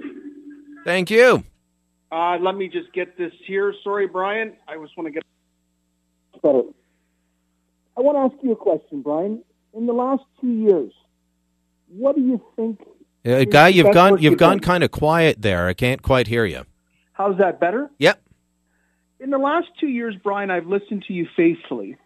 I congratulate you on the style of your show, and I do agree exactly what you said. It's a different show. You can't do the same things in the mornings and the afternoons. I think I am your most faithful follower. So I'd like to ask you a question. In the last couple of years, what do you think the most important work you did was, and how did you feel the most difference in those 3 hours? And then I'll get to the guns and gangs stuff that I saw today. I couldn't tell you. Come on. I couldn't tell you. I haven't thought about it. Well, you do get to things faster than everybody, and you do report things faster than everybody. So to your daughter, Pasha, I think she's wrong in thinking you're an arrogant person. I think that you do. She's 15. Don't pick on her. She's 14. 15, sorry. I know. Okay. As Stephen Ellsworth says, the Fort Mac coverage, where we went long, is his most memorable moment. We had some great interviews on that one. We were flying by the seat of our pants on that. Well, you got the exclusive on Pam Simper and the market stuff. That's how I came to kind of get more of an affinity with you. I thought you did some great work on that. Oh, thank you. Holding Trudeau to account, and a lot of the things that the mainstream media don't report on. I know personally in a lot of the groups that I participate in, Brian, that a lot of people put a very good value on all the stuff that we don't hear in the mainstream media. And I think that is the single biggest reason for your following is because it is not mainstream. It is the stuff. Because I try and look elsewhere. You don't fish where everyone else is. Well, Jeffrey Johnson, great example. Some of your great interview and people who have come, and who's that other guy, the American guy, the pollster, I forget his name. Rasmussen. He's with Rasmussen Reports, Fran Coombs. Ray Hurd, some great interviews there. Anyways, I won't. Guy, I won't you were listening to the guns and gangs thing a lot today. Yeah. What was your takeaway from what went on there? I thought there was some good. I can't say I listened to it all, but I was happy to see that they were at least looking at the real problem. Well, as a media monitoring service, my aha moment today that I sent to a few people was John Tory's comments at 11:47 of today, when he closed his comments right at the end after his standard OCAP speech that he repeated 2 months ago at OCAP, he did say something. He goes, I hope that this $325 million gets to the jurisdictions and gets to the front line, because he says so often we see this money promised and it ends up going into the ether, quote unquote. I thought that was very telling, and I think that you can relate to what I'm saying with regards to... Well, I think that happens with so many government problems. I agree. Look at problems, government programs. Government problems, government programs, same thing. Now, my biggest takeaway was the things that CBSA are doing. I think, personally, because the feds should manage and stay in their own lane, that a lot of this money should be placed to enforcement at CBSA and protecting our borders. Forthwith to Vern White and what he did 2 years ago on opening under 30-gram letter mail, which carries very small quantities of fentanyl, which, as you know, are very, very lucrative. But we're now into large-scale fentanyl operations. And the fact that the CBSA is understaffed on the most important asset they can do for interdiction, sniffer dogs. Did you know that? that was a very good point today that some of the data came out with, that we don't have enough sniffer dog teams and that these things are highly effective on cursory investigations, both at border crossings and at the mail processing plants. They don't have enough sniffer dogs, Brian. The other thing that I thought was very, very interesting as well is that the ethnicity of the gang strategies was not available. Now, this was very troublesome for me because they have that data. But I think in a Sunny Ways Canada now, anything with regards to dealing an ethnicity, to saying that a certain ethnicity is part of a structured gang protocol, and your last, Fernando said it. You know, you've got the Russians, you've got the Italians, Tony Bernardo, Chinese, John Byrne, you got the Chinese, and you've got the Caribbean gangs. None of that data was released today. None of it was available, and none of it went into the studies. It was obviously talked about at some point because Tony did reference it. Now, what I can tell you about the situation here in Ottawa, we used to talk about there being an ethnic divide to our guns and gangs problem here, and which we all know, but nobody will talk about. Well, I have, and I've talked to top-level officers who will admit to me that, yes, it used to be that way, but you know what they've told me, Guy? Yep. And I've mentioned this, and you don't believe me on it. Mm-hmm. No, I do. But that it's not that way anymore because with fentanyl coming in, it's broken everything wide open, and it's kind of a free-for-all out there, which is why there is the violence. And that was very much said today, Brian. It is not, we used to have... Somali gang problem at one point. And that is apparently not the case anymore. And you look at some of the guys that are busted up together, you'll have 5 different guys, and they don't all have the same name. They don't all have the same ethnic background. They all have the same desire to get rich quick off of fentanyl. So, did you see the section on the social media networking and how they're tracking social media? I didn't, but we're past time, and perhaps you can tell me about that another time, Guy. I encourage you to look into that some more, Brian. And congratulations, Brian, on your 2nd year anniversary. All right. We lost some greats 2 years ago. You know who those were, and we got you. So I guess you're the consolation prize for me. All right. Thanks, Guy. 521-TALK, 521-8255. If you want to talk to your consolation prize, I'm Brian Lilly. This is Beyond the News.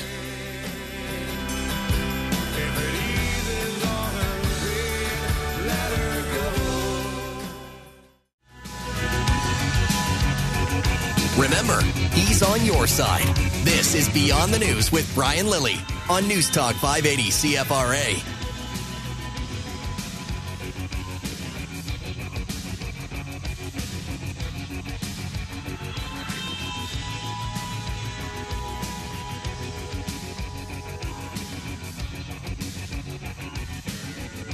So, Jeremy Roberts, maybe you heard him on the show last night, he held his campaign launch. It's not really a nomination meeting tonight because he was acclaimed. He held his campaign launch. Meanwhile, Joshua Henderson is a lawyer for Carmen McGregor, and he sent off a letter to the party saying that they haven't shown proof that they followed the steps to properly remove Carmen McGregor. He says, not only has my client never received official notification from the party president or the nomination committee that her nomination was overturned almost 1 month ago, but over the last few days she has received dozens of calls and emails from concerned members in Ottawa, West Nepean, who were not aware there was even a new nomination meeting. That in a letter from Henderson to the party's executive. The controversy out in Ottawa, West Nepean continues.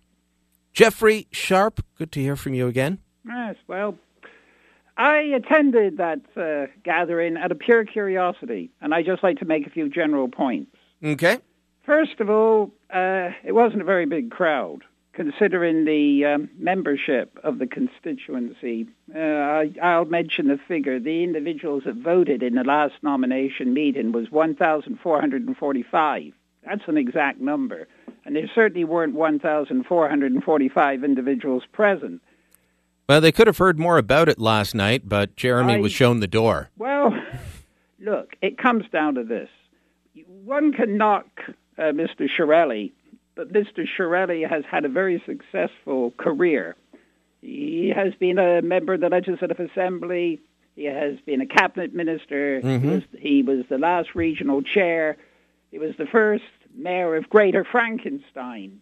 But here's the point. I don't think Mr. Shirelli is trembling with fear because of Jeremy Roberts. Jeremy Roberts is a neophyte. He is not a resident of Ottawa West Nepean. In fact, the majority of the people who were there this evening, and well over the ages of 65, I'm afraid, Brian, that there has to be a certain blend of ages. So, hold on. This guy's 26. Jeremy Roberts is 26. He's going up against the guy that's 76, by the way. He's coming 77. And you're telling me that it was mostly people over the age of 65? Nothing wrong with being over the age of 65. Considerably over the age of 65. But if a 26-year-old can't get young people out at an event like this, that's a bad sign. Well, I think it basically speaks volumes that the individual is not known in Ottawa West Nepean. You say he doesn't live in the... Well, neither does Bob anymore. He lives in Kanata. Bob doesn't live in the riding anymore either. Well, yes, but he moved up in the world. He could afford a bigger house. Well, I think he look, Bob lived in his family home for years. His wife passed away. His kids all grew up. He moved south. Well, I don't blame him, and he lived in that area for a long time while he represented him. And I say this as a guy that has run petitions to fire Bob, but I never attack him on his personal life or where he lives. He's served. He's been a public servant a long time. It basically comes down to this, Brian. The reality is that the Progressive Conservative Party of Ottawa West is a corpse. Some people would say not quite, maybe it's a zombie. But the reality is that in order to win an election in this district, and we've gone through the gambit, we've had Gary Guzzo, we had Mike Patton, we've had Denley twice, we had Beth once in the by-election, Beth Graham. Mm-hmm. This individual just is not up to it. He has said nothing about the criminal situation in the ward. He knows zilch about the public housing. He's a very poor listener. Now, I'll say this.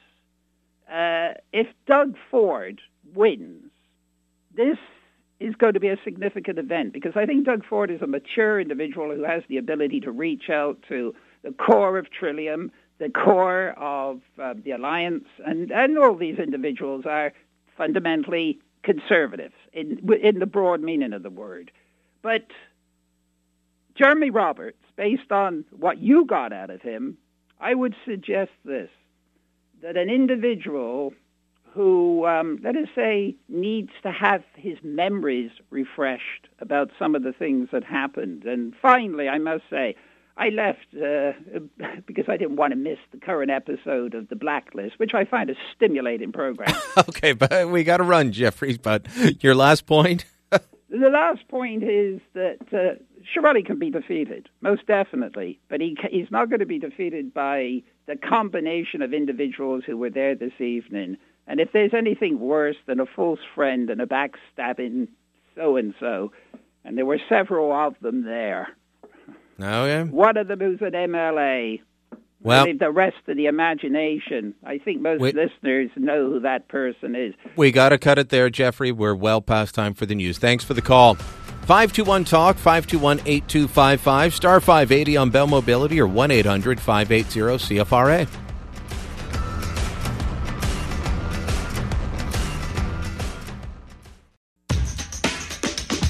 This is Beyond the News with Brian Lilly. Follow the outrage on Twitter at CFRA Ottawa.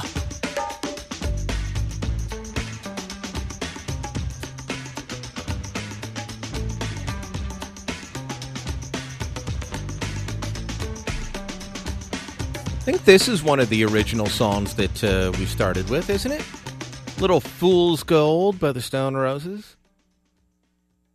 Yeah. Are you sure the Radicals Get What You Give is another? Yep. My only rule for picking music, no classic rock. And therefore no Rush until I go on with Bill Carroll in the morning. Yes, I remember. I'm sure you'd be okay with U2. I know U2 is one of your favorite bands. Well, Rush, they're not so classic rock. I mean, if you want to play me classic rock, and you can bring this song up right now and play it if you want. You can play it under me. It's called Magic Power by Triumph, because that is amazing. Canadian power trio rock. There was a version, a live version that you can find online of Magic Power by Triumph done at the US Festival down in Texas. Huge music festival. I think it was put on by Wozniak, the other guy behind Apple. There were two guys behind Microsoft and two guys behind Apple, and in each case, the other one left early, right?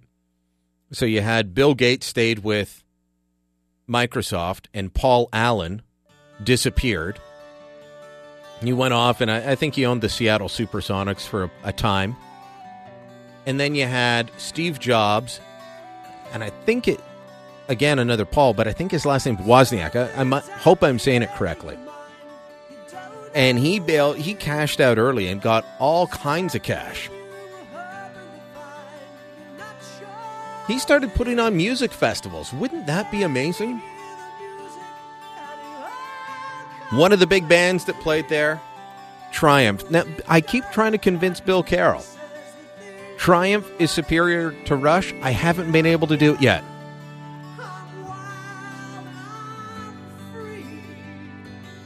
Now, you got to crank this a little bit there, Stephen.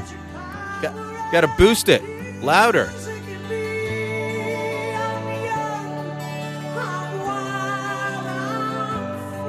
Yeah, these guys are closing in on 70 and thinking about retirement now.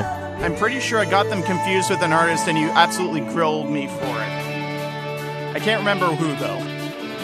So that's my classic rock band, is Triumph. But I tend not to play the classic rock on the show. We tend to go for more 80s, 90s stuff that I grew up listening to, and possibly you did too. 521-TALK, 521-8255, star 580 on Bell Mobility, or 1-800-580-CFRA. You know, one of the most popular posts that I had today was on Sophie. And over the last two nights, it's amazing how things do differently online versus on the radio.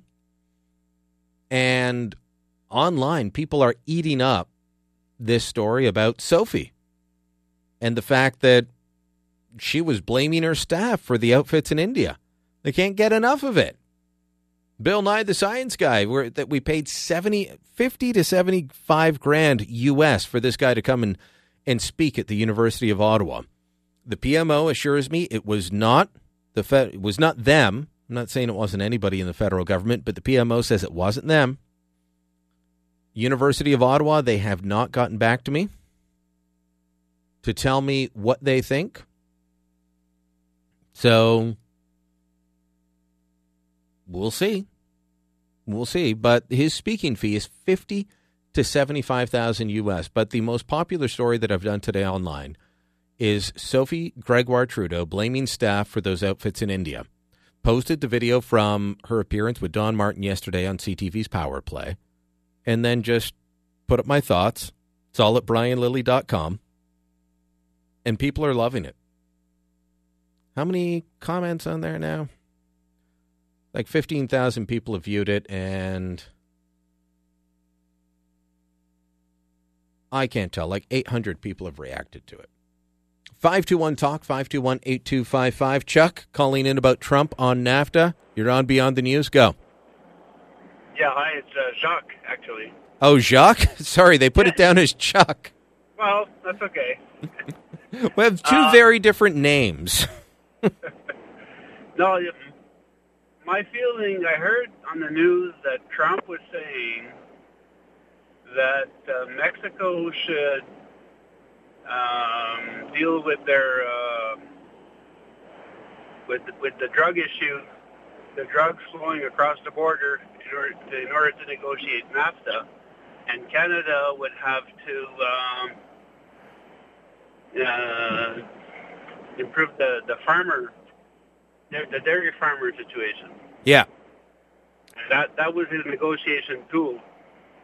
He has said that, and there was a statement by Sarah Sanders earlier today, just looking to see if we have it, where she doesn't look like we do.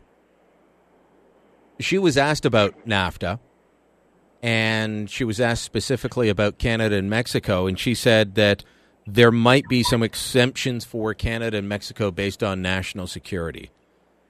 But what are your thoughts on him saying you've got to deal with supply management if you want to get away from these steel tariffs? Well, what set fire to my belly when I heard that was that, look, what about the gun issue that we're having right now? You know, these guns are coming in from the United States. About at least 60%, yeah. So can we tell Donald Trump, deal with your with the trafficking of guns? That's your problem. That's not our problem. Well, I would normally say they're not related, but since he's related the drugs and guns with Mexico to that, and I haven't heard that. I'm taking you at your word, though, Jacques.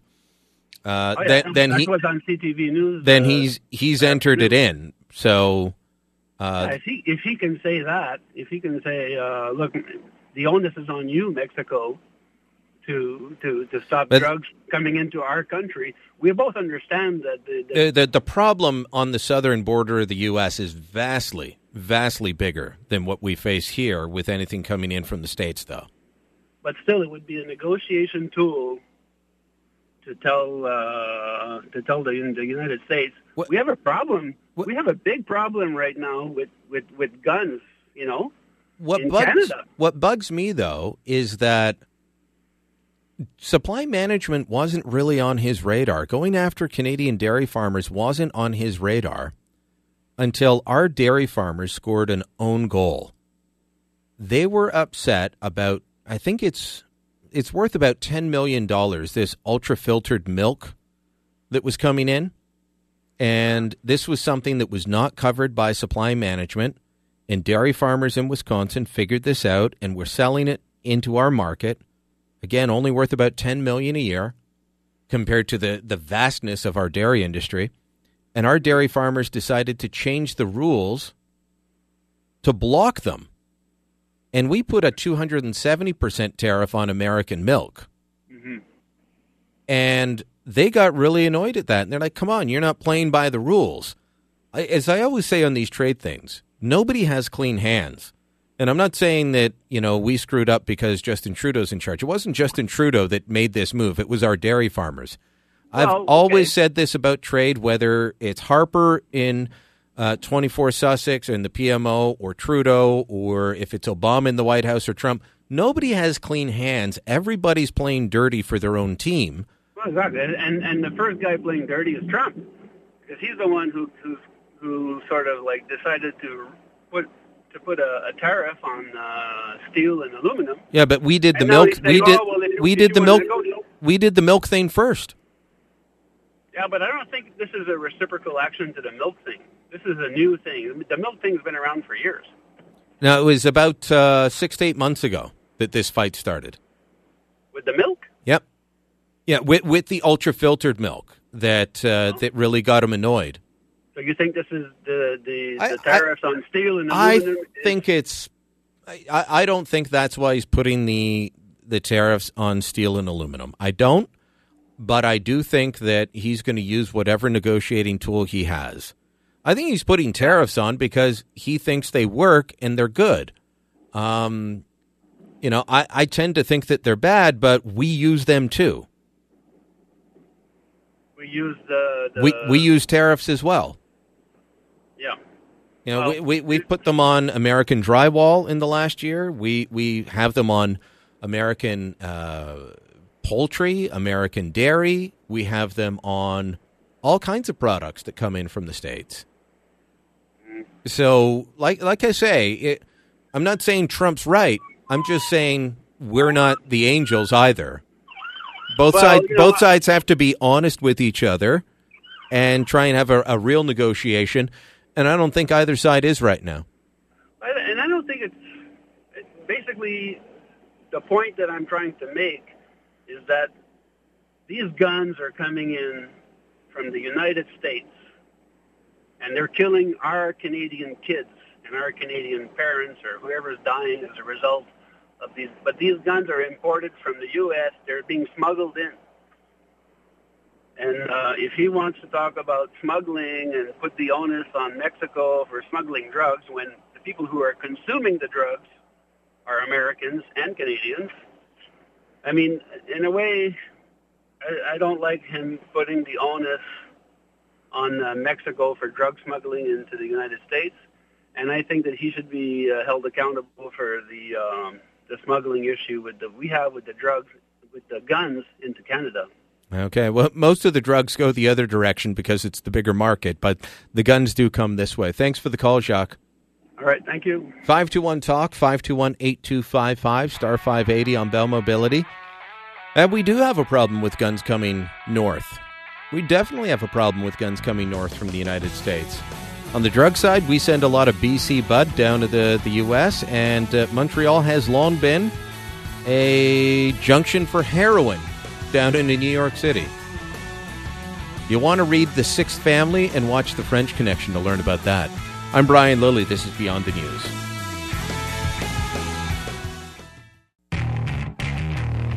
B-Lil. He's on your side. This is Beyond the News with Brian Lilly on News Talk 580 CFRA.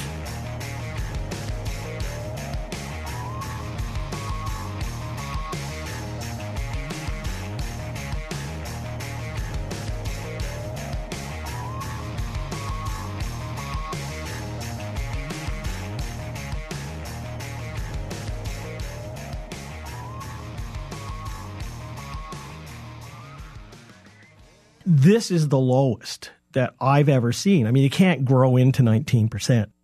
John Wright, longtime pollster, now with Dart Insight and Communications, talking about how low Kathleen Wynne and our Ontario Liberals have gone. I really do want to encourage you to check out brianlilly.com each day. It's kind of, if you want to know, get background on things that I am going to talk about or have talked about on the show, you'll find it there. And so up there right now are my thoughts on the poll. The poll number showing the meltdown for the Wynne Liberals. Later tonight or early tomorrow morning, you'll get my background research on why the wage gap of 31 cents on the dollar is a complete myth. I'll explain all of that, and I'll show my research. I will show my work, as they say. So let's just talk about those numbers for a minute, the Ontario numbers. This poll was taken in the middle of Patrick Brown's on-again, off-again leadership run. The party, the Ontario PC Party, is in the midst of chaos and a complete meltdown.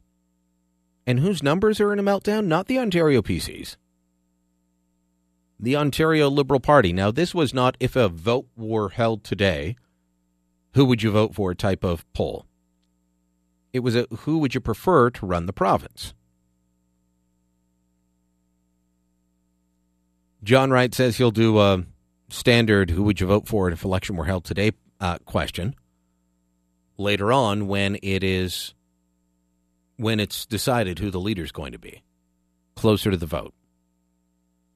But in the midst of the chaos, 44% still said they'd prefer the Ontario PCs to lead the province of Ontario.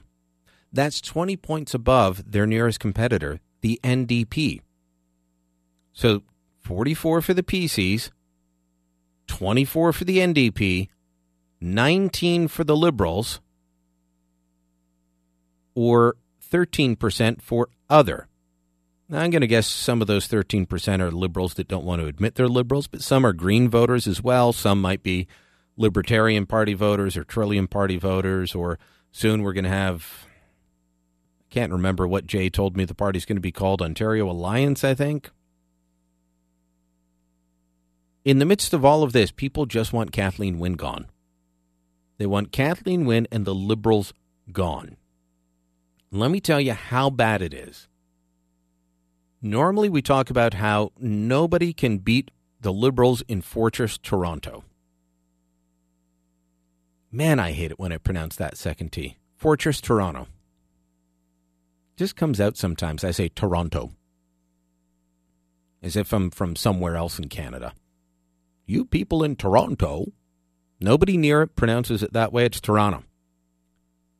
In Fortress Toronto, it's third place for the Liberals. 22%.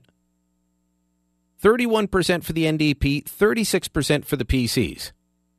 Here in Eastern Ontario, I'm a little bit surprised. It's only 43% support for the PCs. The high is 53% support for the PCs in the 905 section of the Greater Toronto Area. That's basically the belt that runs from about Oshawa through to past Hamilton. That's what they call the GTA, that part of the Golden Horseshoe. 53%. That's staggering. That is absolutely staggering. The only place that the PCs aren't leading, Northern Ontario, they're in second spot. Because up there, it is NDP all the way. It's 40% support for the NDP, 27% prefer the PCs, and 14% prefer the Liberals. This is going to be huge if these numbers hold. Just before we go, I want to read a little bit of Patrick O'Shaughnessy's letter. He writes that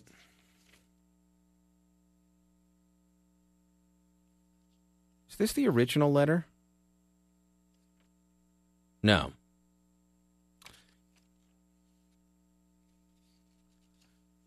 Trying to decide which one's the new one and which one's the other. All right, so the new one. Less than a week ago, I created an open letter that was trying to address what I believe to be a very serious issue. The overwhelming reaction has been positive, and the letter resonated with a vast majority. The problem was that the shelters in my immediate area make it difficult to be good neighbors, and I was simply trying to point out the issues with having 3 shelters in such close proximity and their impact on residents and businesses. Some people misconstrued what I wrote as somehow being in favor of the destruction of the shelters or even a direct challenge to homelessness.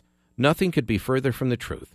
I believe deeply in providing a hand out and up to those in need. In fact, the point of this whole thing is to find better solutions that challenge the existing model, and many were presented in comments. It is my understanding that cities such as Zurich and Helsinki use a pod-based system to help those in need get the help they need and reintegrate into the community with great success. Reintegration and help with a person's problems happens in a more bespoke style and is based on the understanding of the problem. When you have a high concentration of individuals in one area or shelter, that lowest common denominator, pushers, career criminals, can take advantage of those on the fringe. I hope to speak to Patrick O'Shaughnessy soon. We'll see if we can arrange that, and because I think many of you would agree with him that there's a problem. His use of the word cancer, unfortunate. It allowed folks to jump on top of him and beat him up unnecessarily. But I think that there is a problem here. Both sides can have their say, and we'll try and do that later on.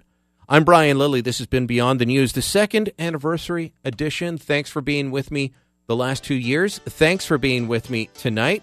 Thanks to Stephen Ellsworth for making me sound good each and every night. And remember, I'm on your side.